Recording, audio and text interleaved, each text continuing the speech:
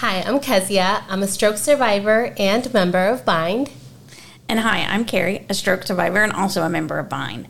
And today we would like to welcome our guest, Michael. Michael has been an active member of BIND since we were in the original building across the street. He comes in consistently from McKinney all the way to Plano, so he's very dedicated to coming and working on his everlasting recovery. But what we're really excited about is Michael has joined the podcast team as one of our writers. But today we're just going to get to know a little bit about Michael. So just to start us off, just tell us a little bit about yourself, Michael. Hello. I'm originally from Oklahoma. Have one sister, and before I suffered my stroke, I knew absolutely nothing about strokes. Everything I thought I knew was wrong. Everything you thought you knew was wrong? Yeah. Oh, okay. I get what you mean. Seriously, I actually didn't even think I had a thought about it. I think I didn't know about it. But can you take like a couple minutes and let us know about what your life was like before the stroke? I was working as a licensed A&P sheet metal mechanic at Tinker Air Force Base. I had been out there for, I think it was 11 or 12 years.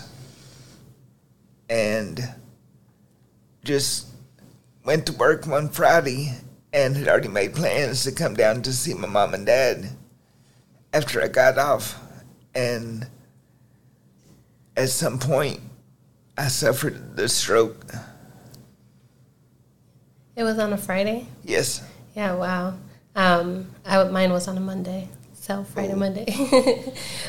So when you were at work, did you have symptoms or what was your day like on a Friday? I don't really recall any symptoms. The one thing that did stick in my mind was I remember our restroom was up a flight of stairs, and I was going to the restroom, and I caught the toe of my boot on the step and just brushed it off as I wasn't paying attention. I didn't fall or anything, but I don't remember losing the use of my arm. Yeah. Or anything, so I didn't know that I was suffering a stroke or had suffered a stroke. All right, didn't you say that when you got home, your dad mentioned it? He Yes. thought you were talking funny or something like that? Yeah. Yeah. I think that sounds kind of similar to my Monday. I don't remember anything, so yeah. And I also, that's the part that I remember too. I was going down the stairs. You were going up the stairs. I was going down the stairs, and yeah, it was just crazy, huh? Well, and I know, Michael, you didn't go to the hospital right away, didn't you? No. Yeah. It was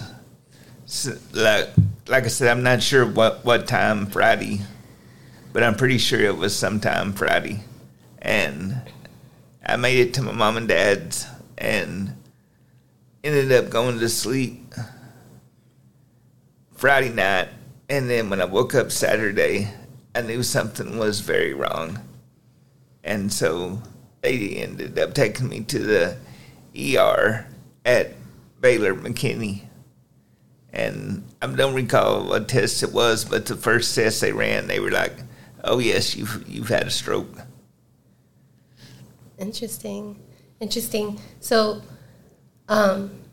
do you feel like anything that now you know, obviously now we know a lot about brain injury survivors, and then also the symptoms, and people like us, the three of us have had a stroke. So now that you know more about it, is there anything different than you would have done, now that you would have done the Friday or the Saturday?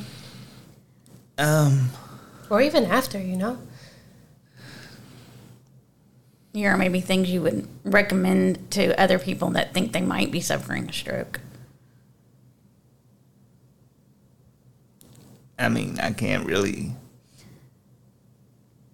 think of anything except maybe if you do recognize the symptoms and you think you may be having a stroke, probably don't wait. Go ahead and go to the ER and have them run the test and find out for sure.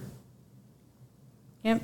Yeah, I think that's the main thing to do, right? Like, we talk about it on this podcast, and I hope a lot of listeners don't get, like, tired of us seeing, like, see, this is what we learned today. This is the new stuff that we learned today. Like, you know, there's a lot of things that we learn here at Bind, and I hope our listeners are learning through Bind Waves, but they're just, the symptoms are key. Like, you know, maybe your dad had recognized it. You know, like, I think that me looking back on my Monday, I probably should have shared more of my feelings and what I was feeling to other people, and then maybe they would have, you know, helped me out a little bit more. So I definitely agree with that. But yeah, I think your story is, like, difficult to share, and I really thank you for being vulnerable to Carrie and I, even though we've known you for a couple of years now, but also, like, on a podcast, right? Talking, knowing that other people are going to hear about it. So let's move forward to more exciting things. One of them is the next step. Like, how was your recovery? And I know Carrie knows a lot about PATE, but how was it? PATE I thought it was good. When I first, they kept me in Baylor McKinney for, I think it was the Wednesday after I had suffered the stroke. So about half a week. Oh, wow, that's quick. And then they transferred me to inpatient BIR Frisco. And I spent right at a month in inpatient. And the funny thing about that is I remember them telling me, now, you know, don't try to get up and go to the restroom or anything. You need to call a nurse. Yeah. And I was like, what are y'all talking about? I can get up. I can walk to the restroom. I don't need a nurse. And so at some point I did, and I fell. So they weren't too happy with me. Did you have to get a alarm on your bed? I know I had to get an alarm on my bed because I was stubborn and wanted to get up too. I don't know if they put an alarm on it, but I think I was labeled a fall risk. Yeah, so is that, like, the most, like, major effect that having a stroke had on you, was, like, your balance?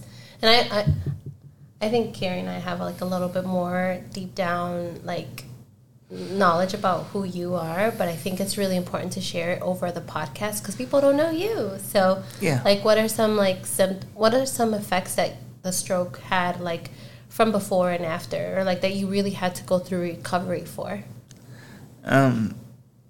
I would say probably for me the hardest side effect, or whatever you want to call it, of the stroke was losing the use of my left arm and hand. Okay. Because my niece and nephew were still small at the time, and I used to, whenever I would see them, they would run and just jump in my arms. So that upset me. I really missed that. Yeah. Yeah, that's a big change. Yeah, there really is. Especially as an uncle, right? Yeah. Because you end up being the favorite of the family, you know, more than a daddy. So, yeah, I could see how that was really difficult. Now, did you go to Pate and Anna? Yes. So, did you actually live out there in Anna? No. Okay, so you just went, I was outpatient? In day neuro program. Okay. They would come pick me up every morning at, I guess, about 8 or maybe a little bit after, because the day was from 9 to 3, I believe. And they would drive me out to Pate, and then they would bring me home at the end of the day. Oh, my God, and how was that? At the very first, I got car sick, something horrible. I couldn't ride from my parents' house to the end of the block to the stop sign without getting sick. Oh, wow. And my mom, I don't know how she found it, but she eventually found an over-the-counter medicine that I believe was intended for pregnant women. Interesting. But it stopped my car sickness, so I took it. Yeah, did it help? Yes. Okay, that's really good. I think that these are all little things that a lot of our members and listeners and followers and friends haven't really heard about. So thank you so much for sharing that right now. And I do just want to spend like a little tiny couple seconds to remind all of our listeners to make sure to follow us on all social media platforms, especially here on Spotify, Google, whatever, your favorite way to listen to our voices. See us on YouTube and also follow us on your social media platforms, especially Instagram at thebind.org and Bindwaves. And also, so Michael, like I said, I know you've been with Bind for several years now. Yes. How did you hear about Bind? I heard about Bind through one or more of my counselors at Pate, and they encouraged me to apply, and so I did. And I believe it was Carl that returned my call, and I'm not gonna lie, at first I would get his voicemails and I wouldn't return them because I was like, I don't want any more therapy. At the time, I was just feeling sorry for myself and was like, I just want to sit at home and watch TV for a while. Yeah. So, luckily for me, Carl was persistent and kept calling. And I finally think he ended up getting my mom's number somehow and called her. And that's how I think I ended up coming. I was told that I would go down for a half a day for a visit just to see what it was about. So I agreed to that. And that was probably in the springtime of 2016. Yeah. Wow. So almost coming up on 8 years ago. Oh, wow. Yeah. So clearly you must have really liked Bind for coming back and sticking to us and coming continuously, right? Yes. Like, what has Bind done for you to, like, change your life, you know, from wanting to sit on a couch to, like, being here, you know, multiple times during the week? Like, what has it changed your life? Bind, for me, was basically, I guess, for lack of a better word, you could say a lifeline. I couldn't live by myself at the time, so I couldn't go back to Oklahoma. So I had to move in with my mom and dad. They lived in McKinney. And so I didn't know anybody down here in Texas except for them and my sister and her family. So through Bind, I got to meet some really great people and became friends with them and just provided me with a social outlet. Right. And I know you said you didn't think you wanted to come here because you didn't need any more therapy. But yeah. What have you found that's different about Bind and art therapy as opposed to Pate and therapy? It's not really the same kind of therapy. Yeah. Bind is, I guess I would say maybe Bind is like functional therapy, whereas Pate is more traditional therapy. So I was kind of able to see more of a purpose in what I do here at Bind than I was in traditional therapy. And what got you interested in being a part of our little team here at Bindwaves? I mean, we're really glad you are, but just decided that I should step up and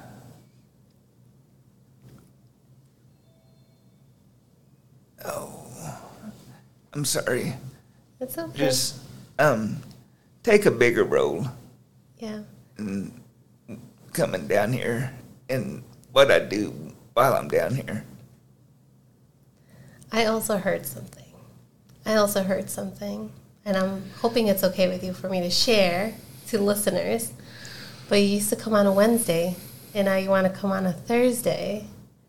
You prefer doing the writing instead of cooking? Yes. Yeah, see?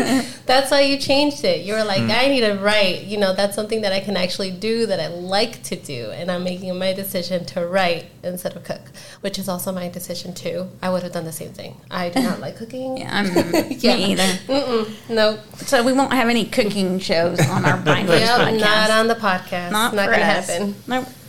Okay. Well, I do want to ask you something else. So our listeners are mostly people that are brain injury survivors or caregivers or even are members of Bind. And we do have a new location in Fort Worth. So maybe people don't know you, right? So what would you give as an advice to someone that you might not know but has some kind of history with a brain injury or a stroke? What would you give as an advice? My advice would be to try to keep an open mind and listen to people that are trying to give you advice about what you need to do. Right. Thank you. I think that's You're welcome. probably pretty good advice, you know. And Thank you. again, if you feel like something's funny, I know I say it, I've said it before, I'll say it again. If you feel like something's a little off or a little funny, like Michael said earlier, go ahead and just go to the hospital and get it checked out. Because, you know, the worst thing that can happen is they go, oh, no, you're fine, go home. You know, wouldn't we all be happy if that was the case? But Yep. Well, Michael, I really want to thank you for doing this with us. I really hope that you enjoy it. And I'm hoping that all of our listeners know that the descriptions of every episode moving forward are from our writers that are Bind members, brain injury survivors. So I think that's really cool that you're going to be the first one that people get to know a little bit more. So thank you so much for coming, Michael. You're welcome. yes, thank you very much, Michael. And You're welcome. For all of our listeners, again, if you would like to contact us, you can email us at bindwaves@thebind.org. Follow us on Instagram, again, at bindwaves. And you can visit our website, thebind.org/bindwaves. Imagine that. And I'm going to repeat it because it's really important. Do not forget to like, share, subscribe to your favorite platform, and also to hit notify if you are into YouTube, which I hope you all are because you can see our faces, to make sure to subscribe to our podcast. So, Bind Waves. And again, every Thursdays when we do our best to post our podcasts. So thank you again. You can find all of the episodes again on any of your, whatever platform you prefer streaming on. And we look forward to seeing you next time. Until next time. Until next time. We hope you've enjoyed listening to Bind Waves and continue to support Bind and our nonprofit mission. We support brain injury survivors as they reconnect into the life, the community, and their workplace. And we couldn't do that without great listeners like you. We appreciate each and every one of you. Continue watching. Until next time. Until next time.